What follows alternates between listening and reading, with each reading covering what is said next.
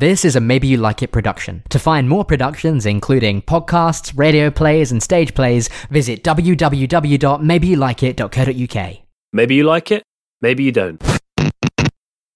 This is just something I worked up. I'll do it for you. Maybe you like it, maybe you don't.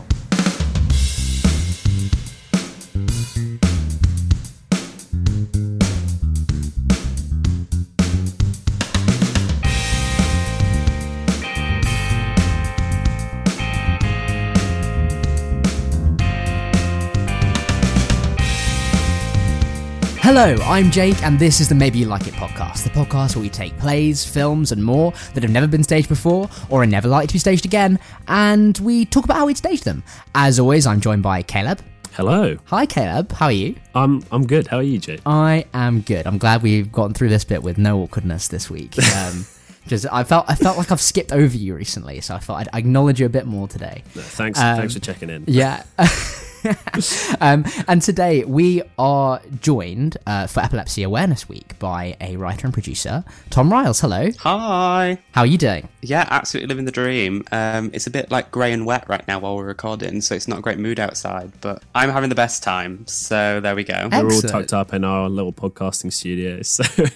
Yeah. Are very professional, definitely not in COVID enforced, separated in bedrooms. But we sound great, so that's all that matters to you. And so, Tom, you have brought us what is our first novel that we've done on the podcast, which is really exciting. Oh, great. And that is The Gravity of Us by Phil Stamper. Yeah, Gravity of Us was published in 2020, and to some acclaim, it was on the Indie Next list pick, and it was an Amazon Best Book in the year it was published as well. Tom, what made you pick The Gravity of Us? So I accidentally stumbled upon this book last year, just after it was released, and I am absolutely obsessed with young adult fiction. You know, most of the time it's faded now, but I normally have purple hair and, you know, run around in cartoon t-shirts, and so people normally assume that I'm a young adult anyway. But, you know, I'm just obsessed with young adult fiction, and I found this. I'm also obsessed with space, and it kind of brought all those things together. I thought it was not necessarily a novel that in its current form was, you know, a perfect story, but I did think it had a great story at the heart of it, and I think that it's the perfect kind of book that should be a musical. Awesome. Well, I'm excited to get into it. Would you be able to give us a sort of brief rundown of the plot, beginning, middle, and end? Obviously, it's a novel, so there's quite a lot to it, but if you just give us the broad brushstrokes, that'd be great. Yeah, totally. So there's this guy called Cal. He's about 17, he lives in Brooklyn, and he's a bit of a social media influencer. There's this fake app called Flash Fame, which is a bit like the live function on TikTok. And then what happens is that his dad is recruited into this big fictional astronaut program, so he's going to be an astronaut. They have to move to the middle of nowhere. He's really hating his life. He's like, this is going to be awful. Thankfully, when he turns up sort of on this big campus where all the astronauts live, one of the other astronauts has a son who he's really fancies instantly from the first moment. And he's like, oh, actually, maybe this is not going to be the end of the world. So the book goes into this kind of almost like an epic story about him trying to learn to survive in this very new environment. He's got Cal, the other kid that he's sort of fallen in love with is called Leon. He's got a sister called Kat as well. And they become this little trio together. And basically, there's a pre-existing TV show about the astronaut program called Star Watch. So this kind of like evil corporation, and they try and stop him doing these like news broadcasts that he's become famous for. But he continues, and so he causes this whole fuss. He's, you know, they threaten to sue him at one point, and it's the story of him trying to maintain his identity and his career as he does it. What happens is that through loads of small interview moments, Star Watch want to get rid of him because they're like, oh, he's taking all the attention. He's getting all of these views on his streams and stuff. And Star Watch are like, you know what? We need to get rid of him. And so they set up a bunch of scenarios, and you don't really realize while you're reading that there are all these set up scenarios. And then they get to this point where just after there's been a satellite launch and the satellite blows up and is unsuccessful. And they get to this moment where they do a special on Star Watch and they reveal all of these things. So, you know, he's fallen in love with this guy called Leon, and they reveal a clip out of context of him saying he wants to move back to Brooklyn.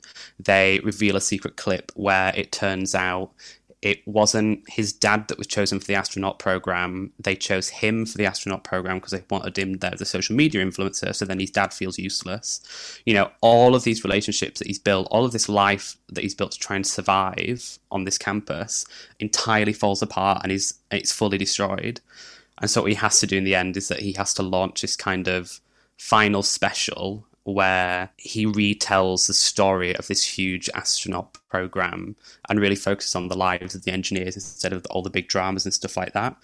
And, and he saves the day in the end, and everybody's in love by the end, and it's all a lovely happy ending, and it's a very, soppy gay romance by the end, but with a lot of astronauts thrown in. Yeah, Brill, thank you so much. Yeah, I have to say, I did enjoy it. It's a really nice read, and there's enough of that sort of fun astronaut space stuff that really kept me hooked. And I thought as well, the way it's sort of dealing with the social media, it should be really clunky. Like this kind of stuff, is usually really clunky. But actually, I thought it built up enough of what Flash Fame as an app kind of does, but without having to go into the absolute detail of how it works, that you kind of got this sort of social media story that won't go out of date in 5 years' time, I don't think. I think it will remain sort of basically making sense. Yeah, what I think they did really, really well is that they didn't base it on pre-existing social media technologies. So they just kind of, whereas social media is very much about personality and identity a lot of the time, this one was very about distributing news. And we don't really have an established social media app that is just for distributing news to people and running live streams about, current events and things like that. So because they removed it from reality in that way, I think it's got a lot more longevity to it. Yeah, absolutely, yeah. Yeah, although at the same time, there are mentions in the book of artists like Khalid that maybe won't be so long-lasting. That'll be interesting. Because I remember reading some rule for authors that you shouldn't mention someone that's not a particular amount of famous because they might not carry over. But it's very interesting. Well, those are references we can easily change to adapt to exactly. Stage as well.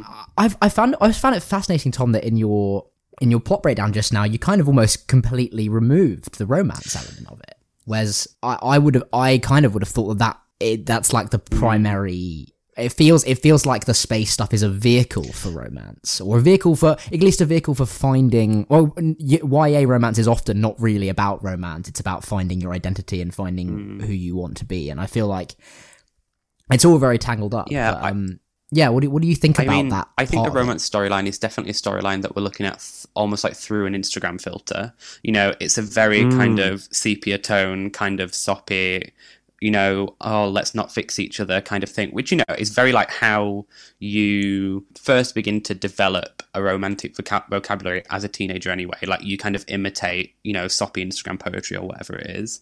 And so that's kind of authentic.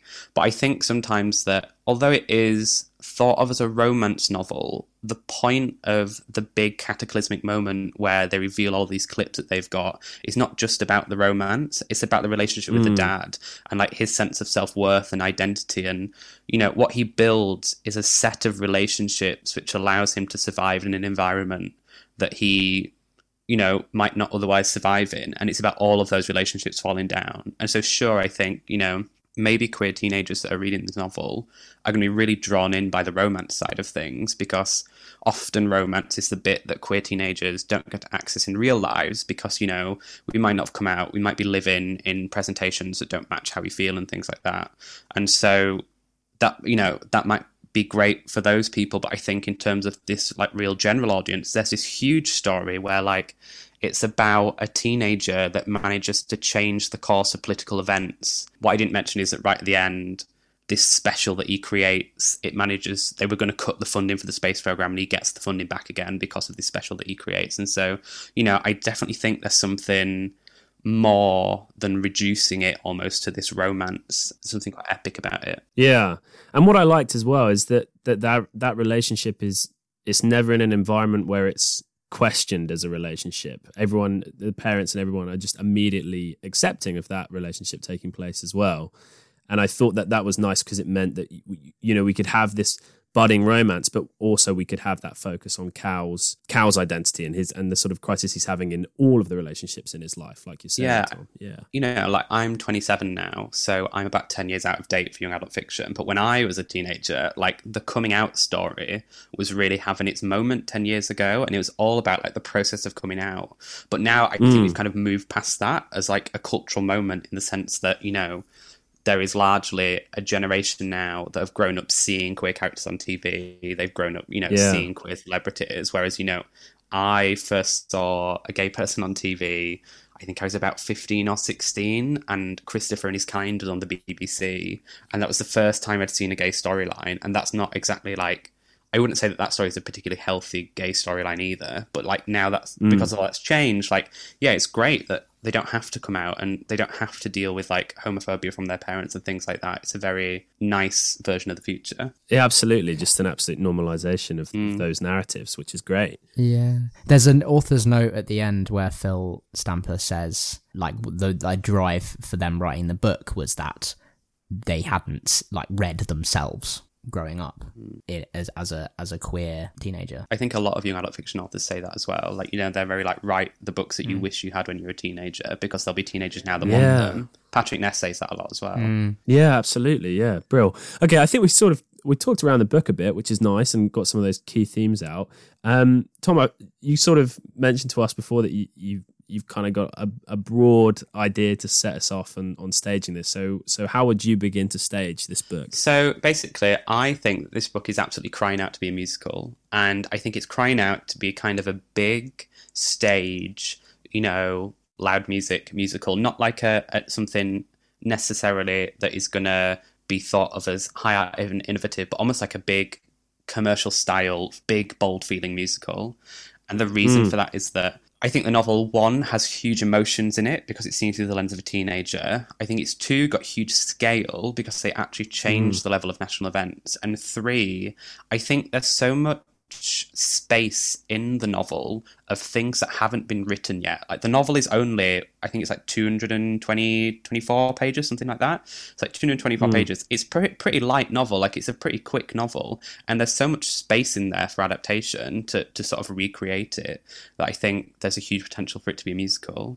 And I think the way that you do that is by almost framing it using this Flash Fame app. So, you know, the way that we're seeing a lot of like social media technologies being staged in commercial musicals over the last 5 years.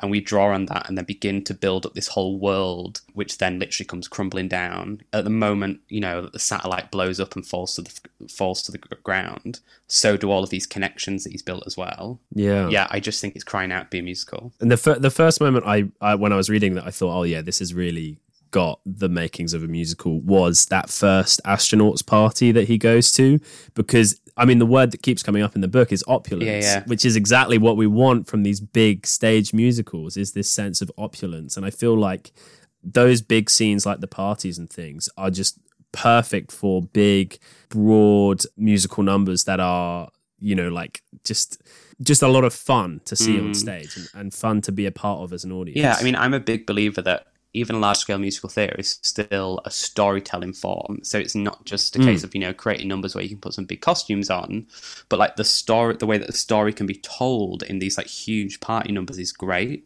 Because, you know, there's, you know, even just the title of it, like as soon as I read the title of it, The Gravity of Us sounds like a song, like it instantly sounds like a song. In those party numbers, all they do, all the party scenes, all they do is talk about music half the time. So that this campus that they're on is this like fake 60s American nostalgia, and there's this like record machine, and because Cal's from Brooklyn, he's like obsessed with like old cassette mixtapes and stuff like that. So music is literally like in the fabric of the entire thing. And when you find those novels that, or those source materials that have music in the fabric of it already, where all you have to do is like inflate certain moments and like give it language and poetry and song, it's actually a really easy process of adaptation a lot of the time, because they want to sing already. And what you're saying as well about advancing the story within these big scenes, I mean, so much of Cal and Leon's romance is around stealing quiet moments away from really loud events, and whether that be the sort of like the gardening event or these different parties and things. And I think as well that invites these big numbers, but in which we have quiet moments stolen away within within the actual songs. And I think that would be a really nice way of telling that romance as well within the sort of grand narrative of the whole thing. Yeah, I mean, the helpful thing is that about those really quiet moments between the two boys is that their intention isn't to fall in love. You know, they're actually trying, Leon is actively trying not to fall in love, and Cal is just trying to survive. And so because their intention is not just to fall in love, then you won't end up with these kind of like very on the nose, nothing's really happening love songs. What you end up with is these songs that are about, you know, the stars that they're looking at, and it becomes subtext, and, you know, and you get all of that complexity because, you know, they're not just trying to fall in love. Like, there's a whole complex where Leon is like, I don't want you to love me. And that kind of like tension, because ultimately the song moments in musicals are points of tension that you're trying to resolve. And so because there's tension in all the romance, and it's not just direct and they're easily falling in love, then it's perfect, like, to write a song about. Like, it's just ready there. Yeah, that's really great. It's interesting because I was thinking just before as well. I think part of, you know, it's a light and easy read in some ways. And I think part of what I didn't enjoy that is that Cal seems to be mostly, until the sort of catastrophic moment of the sort of expose on him, he's mostly just taking the path of least resistance through the whole novel. But actually, by using music to further the tension of that romance, I think you would be able to introduce those barriers into that romance more effectively than even the novel does at the moment. I think that would be really interesting to watch that develop on stage. Yeah, that's the thing. Like, it's very difficult to write any kind of stage adaptation of a novel that is already very tightly written, because there's no space for adaptation.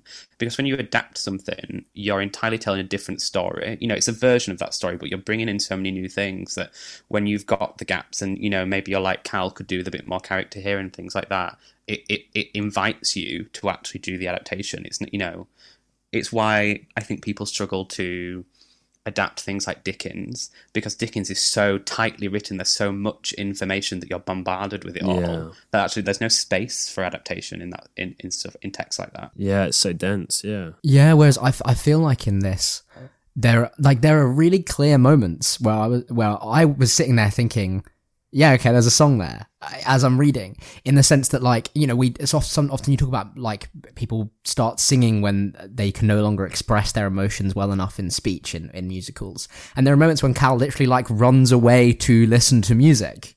And it's there are moments where essentially he goes and bursts into song, just in a kind of non-musical singing way, which I think is brilliant. Yeah, and I really like these ideas of, like, building something, but building something musically maybe that can then fall apart. So I wonder if, you know, I mean, as you say, Caleb, there's quite a clear sense of, like, a kind of ensemble made of, like, the town of astronauts, and then you've got the kind of principles of the two families, and whether they can each have. What's really good about this is that it's quite a simple plot, but all the characters have very clear wants. And there's a very clear resolution to whether they get what they want at the end. In fact, and there's a really nice final scene where we kind of go around the room and find out how people are feeling about things and why it matters to them. Yeah. And yeah, I just kind of like this idea of maybe we can kind of build motifs and kind of each character having their own kind of drive that can then all fall apart and all come together in big numbers in certain places as well. I think the whole show would be about building, because what's happening is that they're building a spaceship to try and get to space. He's building relationships. You know, they're trying to build a new life for themselves, his family. They're trying to build a relationship. And I remember when I first read this, I actually listened to the audiobook when I first read it, and I was training for a half marathon at the time, and I was literally out in the middle of nowhere, and that chapter where, like, the whole reveal happens and you feel like the whole thing that you've built throughout and the whole thing that you fall in love with falls apart, and you're like, oh god, it's collapsed at the same, just after the satellite comes down and things like that. I was like running, and I was like, felt physically sick as it was happening. So it takes you back to the times when, like, you're a teenager and it literally feels like your whole world is falling apart, and we look back as adults and we're like, yeah, totally fine. But when you're a teenager, that it really recreates that, like, sensation of, like, your stomach falling out and just being like, oh god, it's all falling apart, it's awful. Yeah, and it just builds this great sense of melodrama, and I mean that in the most positive way. Melodrama is often a term we use to sort of diminish things, but I think when done correctly, melodrama is all about these big emotions. And I think it works perfectly for a coming of age story like this. We're talking a lot about this building up to this moment of the satellite crash. I just want to throw a potential idea in here that would maybe slightly change this, of having quite a long first act, you know, even up to like an hour and a half or something like that, an hour and 45, of all of this build up of the world and all of these characters and all of this, and then ending that first act with the satellite crash, and then extending this whole sequence in which Cal is like building this video to put everything together again, and making more within that of his relationship with his mum and his dad in the second half, and building a whole second act out of the repairing of the whole of his life falling apart. And whether that would slightly change the pace of the first half and the second half a little bit from what it is in the novel right now, and it would mean we'd kind of be. But I think what it'd be is the first act is all building up, and then the second act is a complete deconstruction of what we saw in the first act, which I think might be a nice way of structuring. Yeah, I mean, I don't know if... So, roughly, the moment when the satellite falls apart, etc., is around, I think it's like between page 150 and 160. So I've kind of looked at the pacing of this. And so actually, it's about 2/3 of the way in that you get that kind of ending. So actually, if you think about like 2-part musicals in that large-scale sense, is normally you get the dramatic Act 1 and 2 in the first half and then Act 3. Then actually, you know, it would be great to see that crash happen at the end of the first act. You leave them on a cliffhanger, like, is he gonna fall apart? Is he gonna rebuild it? What's gonna happen?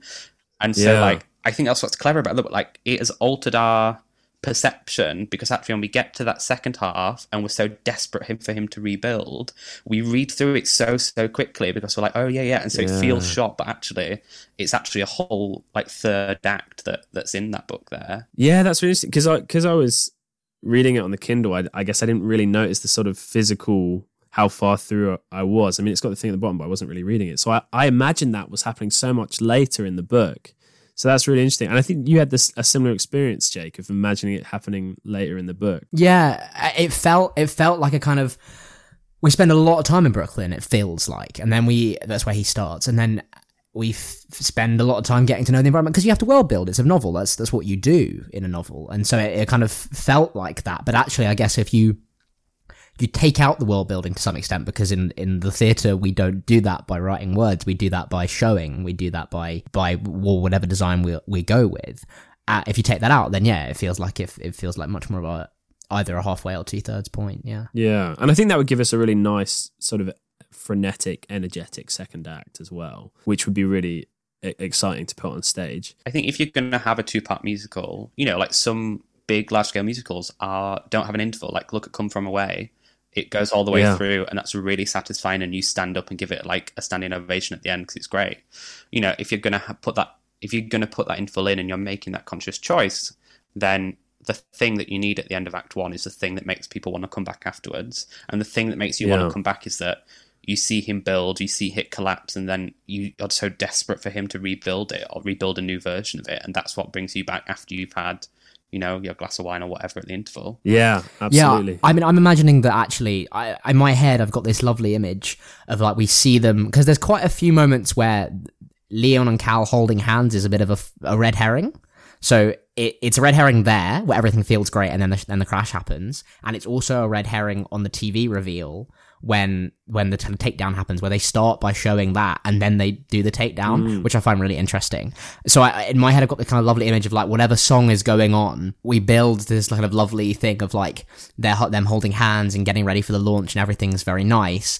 And then there's this crash, and then actually we keep going and we see him get his phone out and do the broadcast about how he's not sure what's going on and all this kind of stuff, and that's where we end, not like directly with the crash. And then we have this real knot of tension, and we kind of stop exactly where the book stops, and then kind of cuts to the next day, which as I say, I think would be really nice. I think should we talk a little bit about like physically what we'd like this to look like? Because obviously we've, you know, how, like, there are questions like, how does this social media app present on stage? Is this a big proscenium arch thing, or are we talking something smaller? what does a crash of a satellite look like? Those are all, I think, really interesting questions for us to answer. I mean, I'm a very think big person. Like, I started to fall in love with theatre when I first read Angels in America, where you've got like a huge angel crashing through the ceiling. So fundamentally, I'm like, let me crash something through the ceiling. Like, I think with stuff like this, they talk and you go around the space facility during the novel, and so you see the simulators and you see the machines and that kind of thing, and that feels like an aesthetic that really ties in with this idea of the flash frame map as well, and this idea of like physically building technology on stage, which then all can fall apart. Imagine the dramatic moment where all of these screens are built into parts of spaceships and it becomes this very tactile mechanical thing, and then when it collapses, there's a physical collapsing, like kind of like that moment in Angels in America where the angel comes through the ceiling and you think the world is falling apart because actually the thing that you have built is falling apart. Like, let's break some stuff on stage. Yeah, that sounds really exciting. And to use elements of set design to represent both the physical sort of building of technology for NASA and also this sort of, the software as well. And his mum's a coder as well. It does coding and teaches cat coding. I wonder if there's elements of that as well that you can weave in. So you've got big physical pieces of set, but maybe you're projecting onto them, or you've got sort of different screens and things like that. My one concern is, I mean, as you sort of alluded to, Tom, like social media is more and more being presented on stage. And the big one that I think of is Dear Evan Hansen, and the way that the set is kind of like, there's like normal bits of set, and then there's like these big sort of screens that are used to present different bits of social media. How do you think in our design, I mean, using the sort of maybe the space age theme, maybe that's a way of doing it, but how do you think in our design we can avoid falling into tropes that are already developing in theatrical design for social media? So I think you've kind of got to go back to the writing and think about how that social media functions as like a piece of narrative. And I actually think a better reference for how social media functions in this is something like Fun Home. I don't know if you've seen Fun Home, but basically it's about Alison Bechdel, and she takes moments where she kind of has asides, and it's based on a graphic novel about her own life, and so she kind of narrates these moments because it's this kind of metaphor for her writing the graphic novel, etc. And actually, I kind of see social media having a narrative function like that in this show.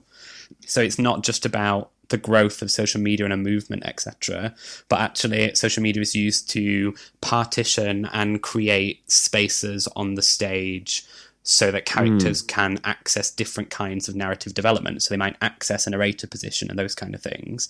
And so as soon as you start considering that social media is not just an aesthetic, it's actually part of the like narrative structure that you build, I think it allows you to not just draw on tropes from like aesthetic tropes from other musicals, which is, the entirety of what we think of as musical theatre is like based on a very commercial canon where people have used tropes over and over and over. And actually, every time you come back to the story and go, how do we express the story and how does this function as a narrative, then I think it frees you a bit of just, having some projected text and that kind of thing. So you think about how it functions as a narrative thing. Yeah. I don't know if you've seen Dear Evan Hansen, Kayla, but often the complaint that's made of it is that the social media parts of it are not very specific. So there's just kind of like general kind of commenty projections and twittery projections, and they're all very blurred and you can't read them, and they just kind of serve as sort of like background noise to what's going on in the foreground. Yeah. Whereas I think with this, so I'm working on Public Domain at the moment, which when this comes out will be this weekend. So come. But little plug there. But the way that we're thinking about social media with that is like if you're doing like a live stream, then why not find a way to actually get those live streams to be live streamed, or if not live streamed, then pre-recorded in some way. And even Art Heist that you and I saw, Caleb, at the Edinburgh Fringe in 2019, they had a kind of live projection element in, because I feel like the kind of what we want to get at with this particular app is this idea of like, he's doing something, but you can see it from the angle of his phone all over the world, all over the theatre, all over wherever you are. Yeah. And so if we can create that sense of like broadcast, whether that is like I don't know if this is what you meant, but the image I had was like, we have like this space simulator that's kind of always on stage and we go to it when we go to it, but actually anywhere that there's a screen for in whatever part of the set, whether that's a computer in the house or phones or just anything like that, whenever he's broadcasting, it just goes onto those screens as a sort of representative way. Yeah, that's what I had in my head. And I think that would serve to separate quite well. Yeah, and I think as well, like Flash Fame is kind of set up as an app that doesn't really use text at all. It's all about video and live streaming and conversation happening sort of organically in that sense. He talks a lot about never scripting what he's writing. He prepares, but he doesn't script. And I think that's quite interesting. Yeah, so having it feel like we've got a space in the design where we can quite quickly and organically present this element of social media would be really exciting. I'm wondering even as well, looking beyond the theatre, is there something in terms of like tie-in digital content or even like an element of bringing like people's own devices into the space and how we could use them within the production? Is there a way we can sort of like send things to people's phones whilst they're in the theatre and things like that? And I wonder whether there's something we can do with that as well. Yeah, I think one of the great things about Flash Fame in the book is that it is set in contrast to Star Watch. So Star Watch is this more traditional, kind of old-fashioned, I guess, to our generation TV show, which is all about the astronauts. You know, largely younger audiences don't watch a lot of TV news anymore, and then Flash Fame is this new version of that. So the point of Flash Fame is that it's seen in contrast to a media which is now kind of dying out, becoming less popular. So it should feel a little bit modern, maybe a little bit kind of unstable, a bit new and a bit exciting. And I think part of that is that, you know, you're going to get a divide in the audience as well. Some people are going to be audience members that prefer TV news, and some people are going to be, you know, I probably get like 80% of my news from Twitter and I hate myself for it, but, you know, like that's where I get it. And actually, when you create that divide, then yeah, you could have an option where you can access parts of the show through your phone or through some kind of social media outreach and those kind of things. And I think it feels not like an add-on, but like an important textual part of the show. Like it's an important point in the show. This social media is presented in contrast to an older media form. Yeah, and I think in that sense as well, you could even present the Star Watch interviews that happen throughout in a traditional theatrical way of like presenting them as sit-down interviews on stage and not streaming them on any projections or anything like that. They just happen in a traditional theatrical form. So that when you introduce these technological, elements, whether that be with people's personal devices or projecting or anything, or even coming up with whole new things that we haven't even thought of yet, you get that clear division between what Star Watch are creating and what Cow is creating on Flash Fame. Yeah, imagine like part of the challenge is that, imagine, for example, that Star Watch is entirely done and there's a huge revolve. Let's just throw a revolve in for the fun because I love a revolve. It comes round, you've got this huge glitzy Star Watch studio. You know, maybe the person you cast as that interviewer who does all the Star Watch shows is somebody pretty well known in the popular, in popular culture and that kind of thing. But then actually the challenge is, how do you make this 17-year-old kid talking into his phone more engaging than that big spectacle that you've got? And if you can manage to do that as a production team, you know, then that's like a huge experience for an audience to see the way to like really understand why these like streamers and like the rise of individualistic technologies are becoming so popular now. If you can do that, I think it'd be like a huge achievement. Yeah, and also that just makes me think as well of this opportunity of meta casting.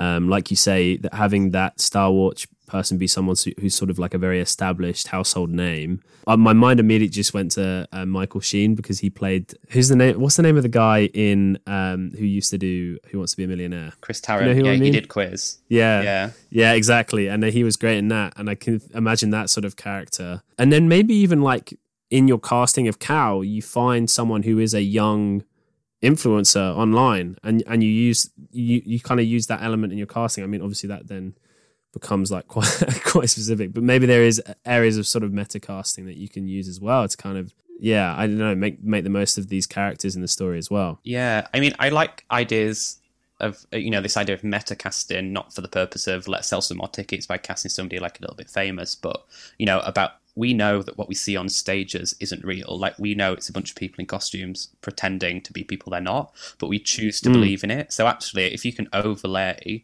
the reality that you know with this kind of construction that you're seeing on stage, and that can be super exciting. Like, I think Cal is probably going to be like a really big sing in the sense that it's not going to be I think you're going to need to be a musical theatre performer to play that part. You're going to need to like carry a lot of songs in that show, so probably isn't going to be somebody who's a streamer and has never sung before. Like, I think there's other opportunities for that kind of stuff in other characters, like maybe with Kat, who's a smaller character. But I think that is a very I think people would kill to play Cal. Like, can you imagine like this huge part? Yeah, absolutely. I was just gonna sort of turn our attention, if I can, to the music then, which is a pretty key element, I suppose. You were talking earlier, Tom, about the sort of the 60s record stuff, and then the like 70s and 80s sort of cassette tape stuff. And then, there's references to more modern music made throughout as well. Is there an opportunity here, or is this something we want to avoid, or for a mixtape jukebox musical? I think it's very difficult to adapt a novel to become a jukebox musical, because the thing about jukebox musicals is that you start with the songs and then you build a narrative around them. And actually trying to crowbar songs into a pre-existing plot, super difficult. Like, makes me feel like I actually want to cry. I'm like, the concept doing this to the jukebox, like in my head, I'm just like, oh God, no, please don't have to crowbar those in.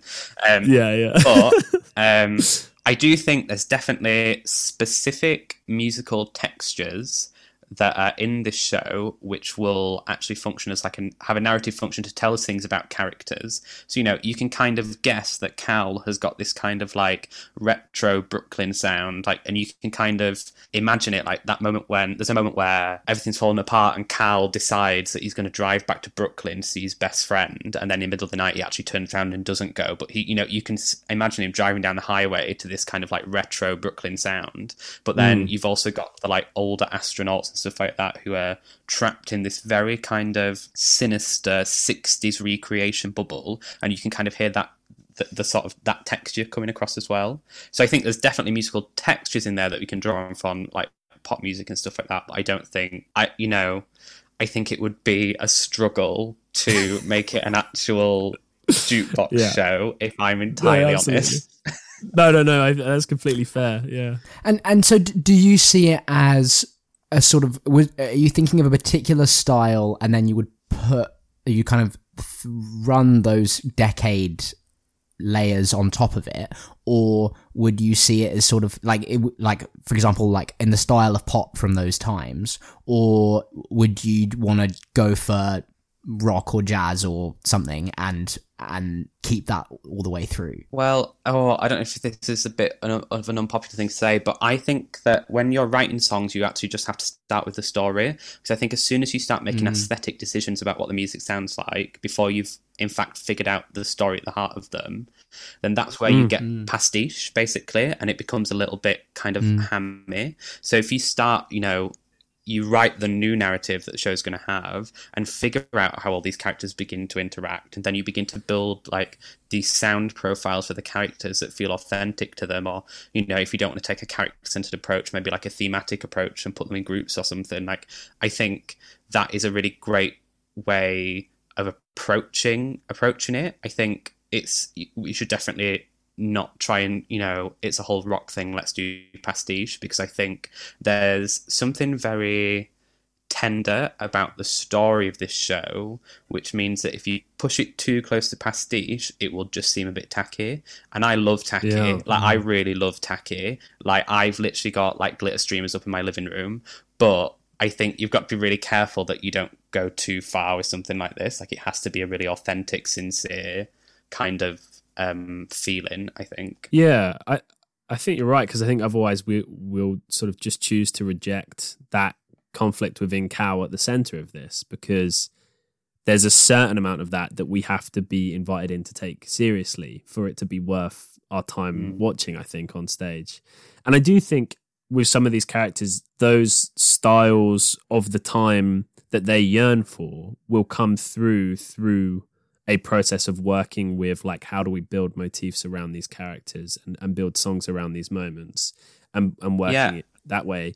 because it's interesting because Cal is yearning musically for the 80s, which is when his dad was growing up, and his dad is yearning for the 60s, which would, I guess, be when his parents were growing up. There's this sort of sense of nostalgia for a time that was never experienced by these characters through the whole thing. I think that'd be interesting to, in combining, if we're thinking about combining musical textures and sort of shifts in the music according to characters. I think there's a lot there to be mined in writing this. Yeah, and maybe that's the internal logic then. Maybe the internal logic is that the kind of music that comes out of each character is based on the era that they yearn for, and so you figure out the era that each character is yearning for, and then you begin to build this like internal logic to all of these sounds instead of just slapping aesthetics on people. Like that feels like a totally viable thing that you could do with this show, because they really do like yearn for these eras that they don't live in. And I think nostalgia can be often overused in queer stories a little bit,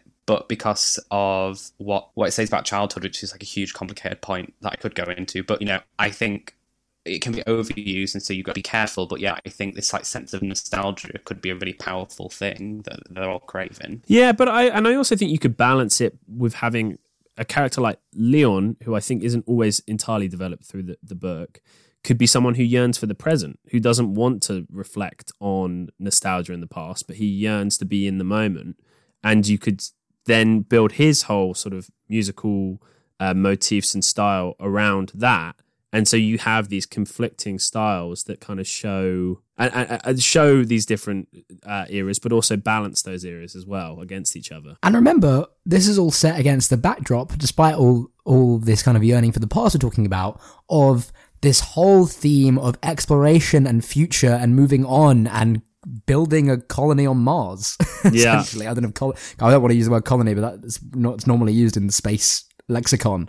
So there's that contrast the whole time that I think would enable that to not be overused. Yeah, totally. And the way I think music plays into that is that, there's a very kind of sickly sweet love story at the center of this, and the way that you move away from that and make it seem like bigger and more understood by a wider audience is that you move up levels of conflict. So, you start with internal conflict, then you've got conflict between characters, and you've got conflict between a character and society.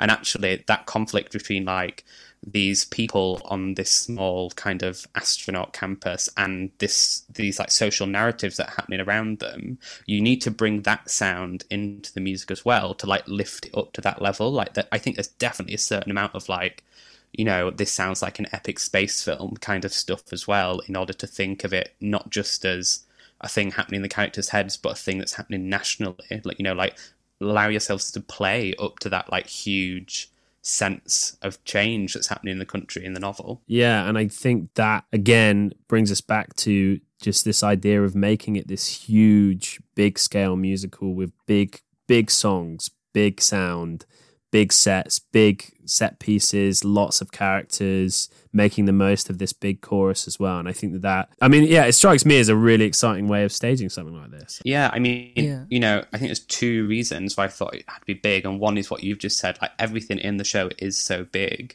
But also, I think there's a really great opportunity with this novel specifically and this story. When we try and tell queer stories in the mainstream, we often have to make a lot of compromises in terms of the authenticity of a lot of the characters. But actually what this story does really well is that I think it's found a way to present queerness to the mainstream without having to do that compromise. And so I think part of like what you choose to adapt is why I so love it so much is that I'm like, oh, this has the potential to explain queerness to a mainstream audience, and that's really great. And I say that specifically because one of the boys doesn't identify as gay, he identifies as queer, and he uses that language and says, I've been in love with different genders, and doesn't make it binary either. Like, he says I've been in love with different genders, and actually it feels authentic and really easily understood. So I think it's really important that when we find these opportunities that present maybe niche things in a way that they'll survive in the mainstream, that we take it and we put it on big platforms, because that's what, that's part of working towards progress, I think. Yeah. Caleb, you had a thought, I think, about this sense of magical realism maybe that you wanted to bring in. Yeah, I'm up for having a quick discussion on this. I don't know. I don't know whether it necessarily fits what we've talked about so far.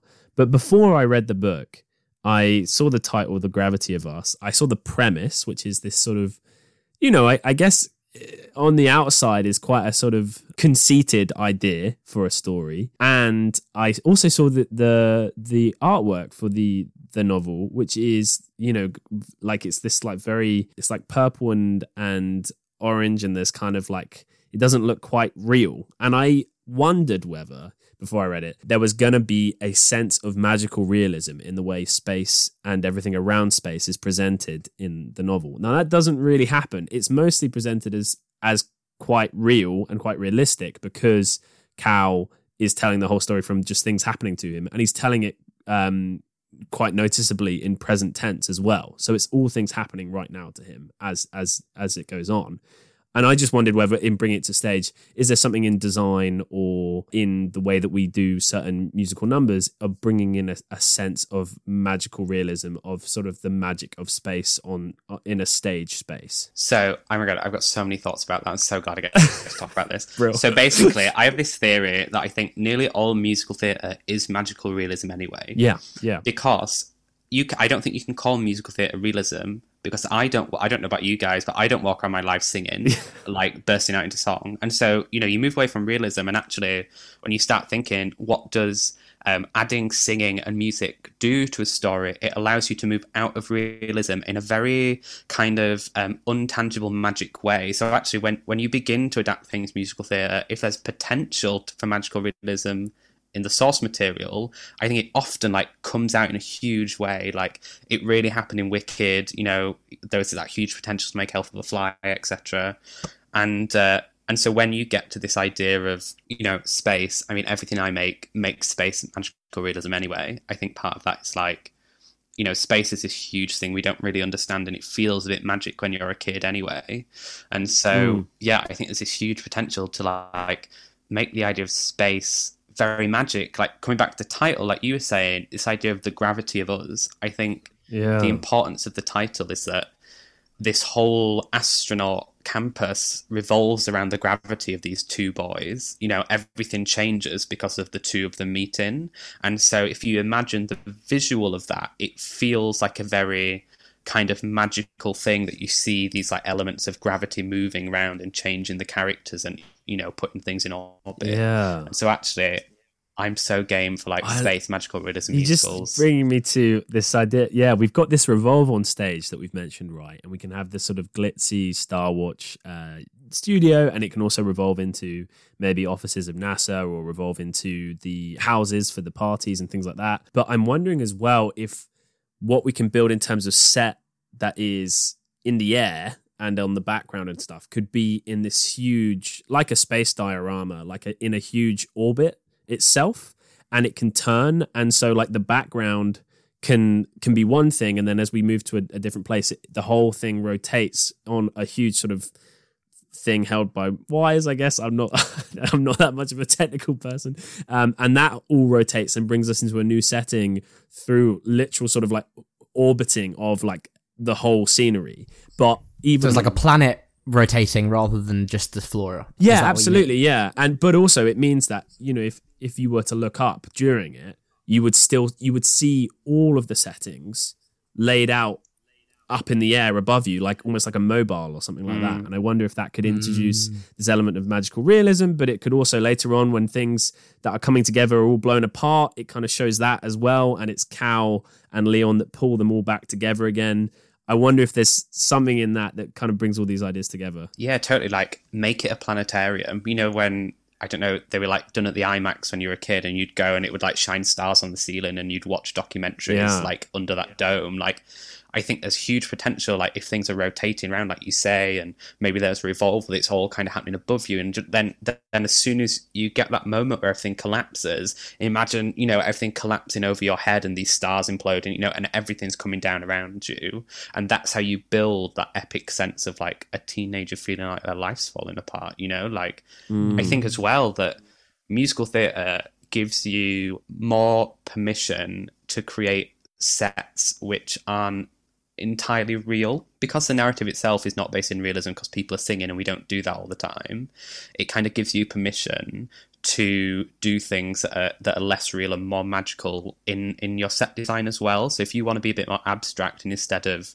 building a kitchen, just put a kettle there, like you can kind of, I think we're more likely to believe it when we're watching a musical because our brains are in that kind of magical space. Yeah, we're already filling in all these gaps ourselves, and so you can kind of offer the space for people to fill in, and that space can be filled by music and by lyrics that can describe the space and how the characters feel, and there's so much there that kind of offers all of that the audience, we don't then need to build it physically. Yeah, for sure. I was going to say, what you were just saying about filling space, this is like a huge thing about musical theatre, is that when you listen to live music, and it's why I think musicals should have live bands, it's a physical experience, you know? It's like that moment in Rent where you get contact and it's a very frenetic thing and it makes your body physically tense when you experience that music live. And then as soon as you get the Alcovy reprise after it and it drops into these very like relaxing tones, the way that your muscles react to going from incredibly tense to relaxed is a very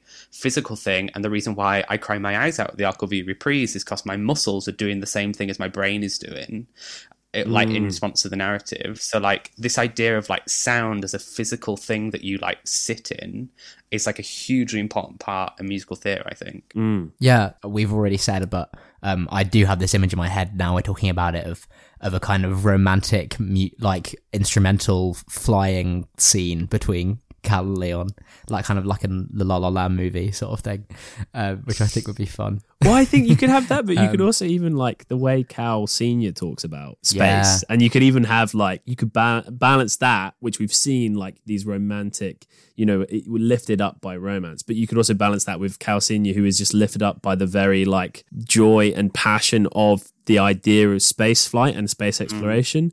And I think that would be really interesting as well. Yeah, like if I asked you guys like to explain to me the physics of how a space rocket works, I don't know if either of you could do that, but I'm a huge space nerd. I can't explain to you the physics of really of how a space rocket works.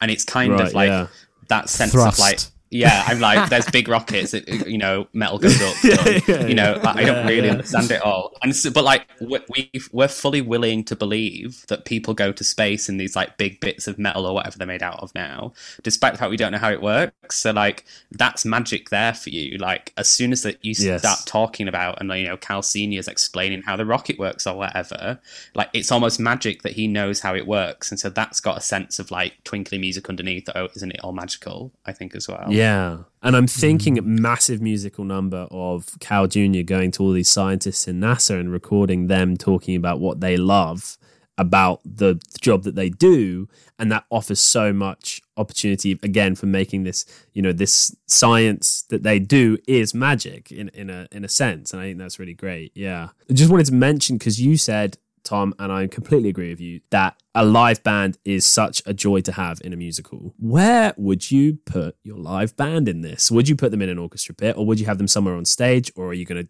try and get actor musicians involved somehow and have them diegetically within the show? What would you do with it? God, I mean, it doesn't jump out at me as an actor-musician show, because I don't think... I think actor-musician shows really work when the characters are musicians, but what it does jump out as is that if you're building this aesthetic that involves the apparatus of space, and you might as well show the apparatus of the band as well, you know, like get the band on stage, let them be seen, let them be physically present. Like, I personally love seeing a band on stage. You know, I'm not attracted to the whole hide the band away, pretend the music's like coming from a place that we don't understand. You know, like, we all know that there's a band there. If there's a band, it's not like you don't put them in the orchestra pit and the whole audience goes, oh wow, it's just coming from a magical place, I wonder where all this music's coming from. You know, like, let people see the band, like, give them the experience of, like, you know, feeling the music. Yeah, I mean, do we even give them like their own platform to be the band but be visible? Like, I believe that Dear Evan Hansen.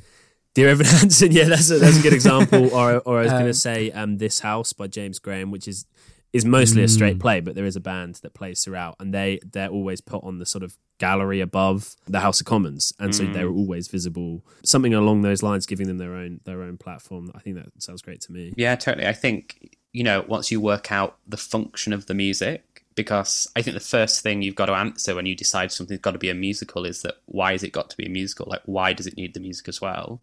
And then once you answer that and you figure out why the music is there, then you begin to build this band and maybe, figure out whether it's something a bit more modern or, whether you're going to have a musical theatre band or whatever it is. And then you begin to build the aesthetics around it. But like, I can totally see that, like, put them on a plinth or have them above you or, build a huge cassette deck, like an 80s cassette and put it flat and get them all on there. And and maybe there's too many revolves in the little turntable things that you get on a cassette and those kind of things.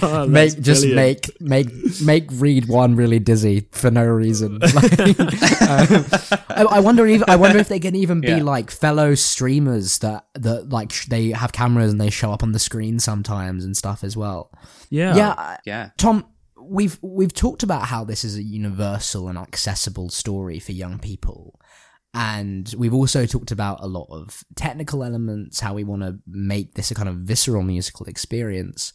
And you're partly here because it's Epilepsy Awareness Week this week, and you're doing a show about your experience of epilepsy and more generally. Could you help us to talk a little bit about how we can make this show accessible for an audience of people with epilepsy, and also in general how theatre can think about that? Yeah, I think epilepsy is like a super complicated thing. There's about 26 medications for epilepsy, and a lot of the time, at least when I was diagnosed, the way that you figure it out is you go through the medications until one works. Epilepsy is a word that a lot of people know, but not many people, including doctors, can really explain it. And so my epilepsy that I had was just called unexplained epilepsy. They were like, we don't really know why it started. And then I stopped having seizures at one point, and they don't really know why it stopped. And, bearing in mind that my first seizure I had, I was camping, I was 8. I only seizure when I'm asleep. And so I was asleep camping, had a seizure in the middle of the night, my heart stopped. It was a pretty serious thing that normally you would think, oh, we need all the detail, but actually there is no detail other than you seem to be having seizures and we don't quite know why. And I know your heart could stop, but we're just going to kind of have to figure it out. And so it's really difficult to do a one-size-fits-all. So like a few things that have been really effective in theatre is that, so I used to work at the Lyceum where the Lion King is in the West End, and we had a sheet which had, if there was going to be flashing lights in the show, I think it was 5 lines before the light would happen, you would get given the line and the character that says it, so a person could then make an informed decision. Do they need to leave the theatre because flashing lights will trigger a seizure, or can they stay because it doesn't affect seizures? Other useful things are having the opportunity to book a seat specifically on the end of an aisle near a door and knowing where the doors are. So if you don't feel well, then you can exit and have some kind of dignity, because actually, seizures aren't always the most dignified things to experience in public. And a lot of people are very used to managing them. But, sometimes it's just nice if things are going to happen that you can go to a private place. So that, they're really simple things. And then beyond that, it's about having somebody in your building who has both like a comprehensive first aid knowledge and feels comfortable that they would know what to do in a seizure. And also, I guess, a bit of an understanding of how can we, if somebody approaches me before a show and says, I've got epilepsy, these things could happen. How do we make reasonable adaptations and make sure we have the capacity to make reasonable adaptations so that this is a comfortable and caring experience for this person? I was really lucky. Well, I don't know if lucky is the right word. I only had seizures in my sleep, so I wasn't going to have a seizure in the theatre. But unless I fell asleep in a show because it was really boring. But, thankfully, that never happened. But at the same time, if I had seizures in the day, it would have been great because, I could be like, if I have a seizure, you need to call an ambulance as soon as it starts because my heart is going to stop. So, don't wait and, count the 4 minutes and be like, oh, it's over 4 minutes, call an ambulance. Just call somebody because you're going to need them.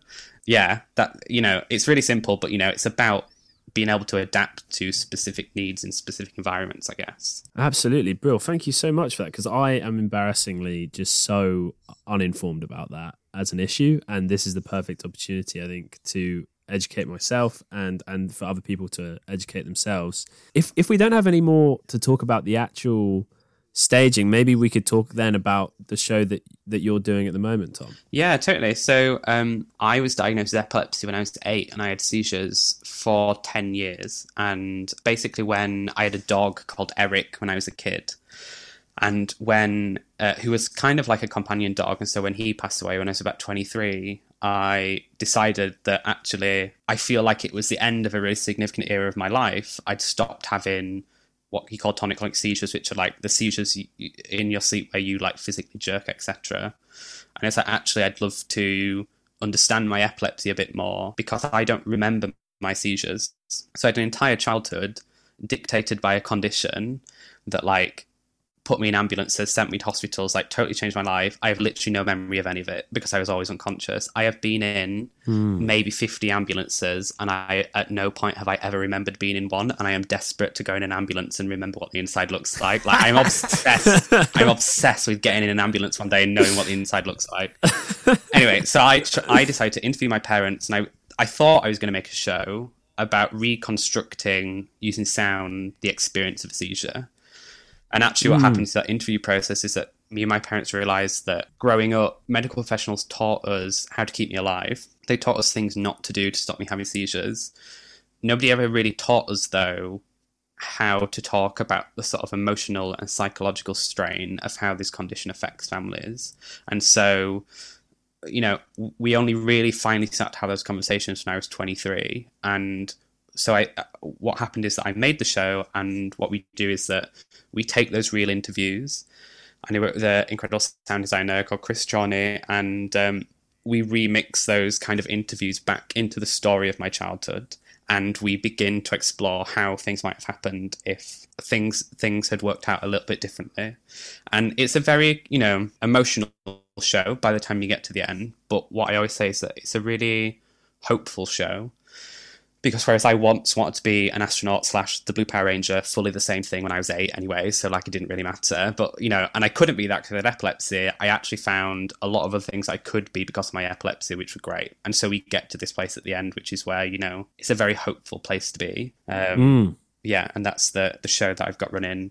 It can be in Covent Garden this summer, 28th of June to 3rd of July. That sounds absolutely incredible. Oh, brill. And it's called Can You See Into a Black Hole? Yeah, so the idea is that when I turned 8, I kind of convinced myself that a black hole had opened up in my head when I started having seizures. Because the thing about black holes is that you can't see them, but they have this immense gravitational power to change things around them. And so that's kind of what my epilepsy was like. I could never see it. Nobody could see it. It was inside my head, but my entire world was like fully changed by the effects of it. And so the show is kind of the story of, you know, young me growing up, trying to understand what to do about a huge black hole opening up inside your head. Because believe it or not, that is also magical realism, and there was not in fact a black hole inside my head. So yeah, awesome. Thank you so much for telling us about that. I am very excited to see it. Where can people buy tickets? So if you head to the Iris Theatre website, it's part of the Iris Theatre summer season. There's actually a huge host of shows that are going to be running outdoors, socially distanced this summer. It's in the grounds of the Actors Church, just at the bottom of Covent Garden. So it's super safe. All of the performances of Can You See Into a Black Hole are also relaxed performances. So if you have epilepsy and you want to attend and you feel like you might seizure, it's designed in such a way that you won't disturb the show. Or if you need assistance, there will be assistance there for you. You can book aisle seats if you need to leave. And if you need to attend with an assistance dog, that's all totally fine as well. So yeah, head to the Iris Theatre website and you can find all the sort of access information there as well. Awesome. And thanks again, Tom, for joining us. I've had so much fun talking about this, actually. And I coming in feeling like I didn't have very many ideas, but actually you've helped to sort of tease out some really cool ideas on how to stage this. Oh yeah, thanks. I don't get to, you know, I've not made musicals for a while now, or like something that would look like a typical musical. So it's been great to have the chance to talk about musicals again. Well, that's a question I'm trying to start asking. Given the budget, if you could make this, would you? Oh yeah, 100%. Like tomorrow, like, you know, Phil, call me tomorrow. Like, tell me that you're happy with your novel to like become a musical. Find a building. I'll start and go for it, because I think that most of the work that I've made over the last few years is about this relationship between like childhood epilepsy and astronauts and like aspiration and dreams and how, you know, disability and chronic health changes you. And actually all of those themes are things that like one of the reasons why I love the novel is that all those themes come out in this show. Like, it's about these young people that have these huge dreams about what they want to be, and space is maybe like a really great way to begin to articulate them. So it very much feels like the like fiber and like the DNA of my work is in this novel as well. So if anybody wants it, I'm so ready. Brilliant. So, I mean, Absolutely. Tom, let's say someone has many millions to offer you right now and a space to put this on. Where can people find you online? Oh, have a look. So basically, all of my social handles are @boyandpen. So whatever social media you use, go find me on there. I am literally all over the internet. You can't get rid of me. Most of it right now is about epilepsy, but you can, there's occasionally like my tacky outfits and stuff as well. So you can treat yourself to that. Awesome. Caleb, where can people find you online? You can find me on Twitter, Instagram, and Letterboxd at Caleb Lebster. That's CALEBLEBSTER. And Jake, where can people find you online? You can find me on Twitter and Letterboxd at Jake Reesh. That's JakeReesh. And we are Maybe You Like It Productions, and this is the Maybe You Like It podcast. You can find us on Twitter and Instagram at Maybe You Like It. That's with the letter U. Or you can find us on Facebook at Maybe You Like It Productions. Or you can visit our website at www.maybeyouLikeIt.co.uk. Or we're even on TikTok now at Maybe You Like It Productions _. Or indeed, you can drop us an email with your thoughts on how you would stage this differently to us. Otherwise, maybe you like that. Maybe you didn't.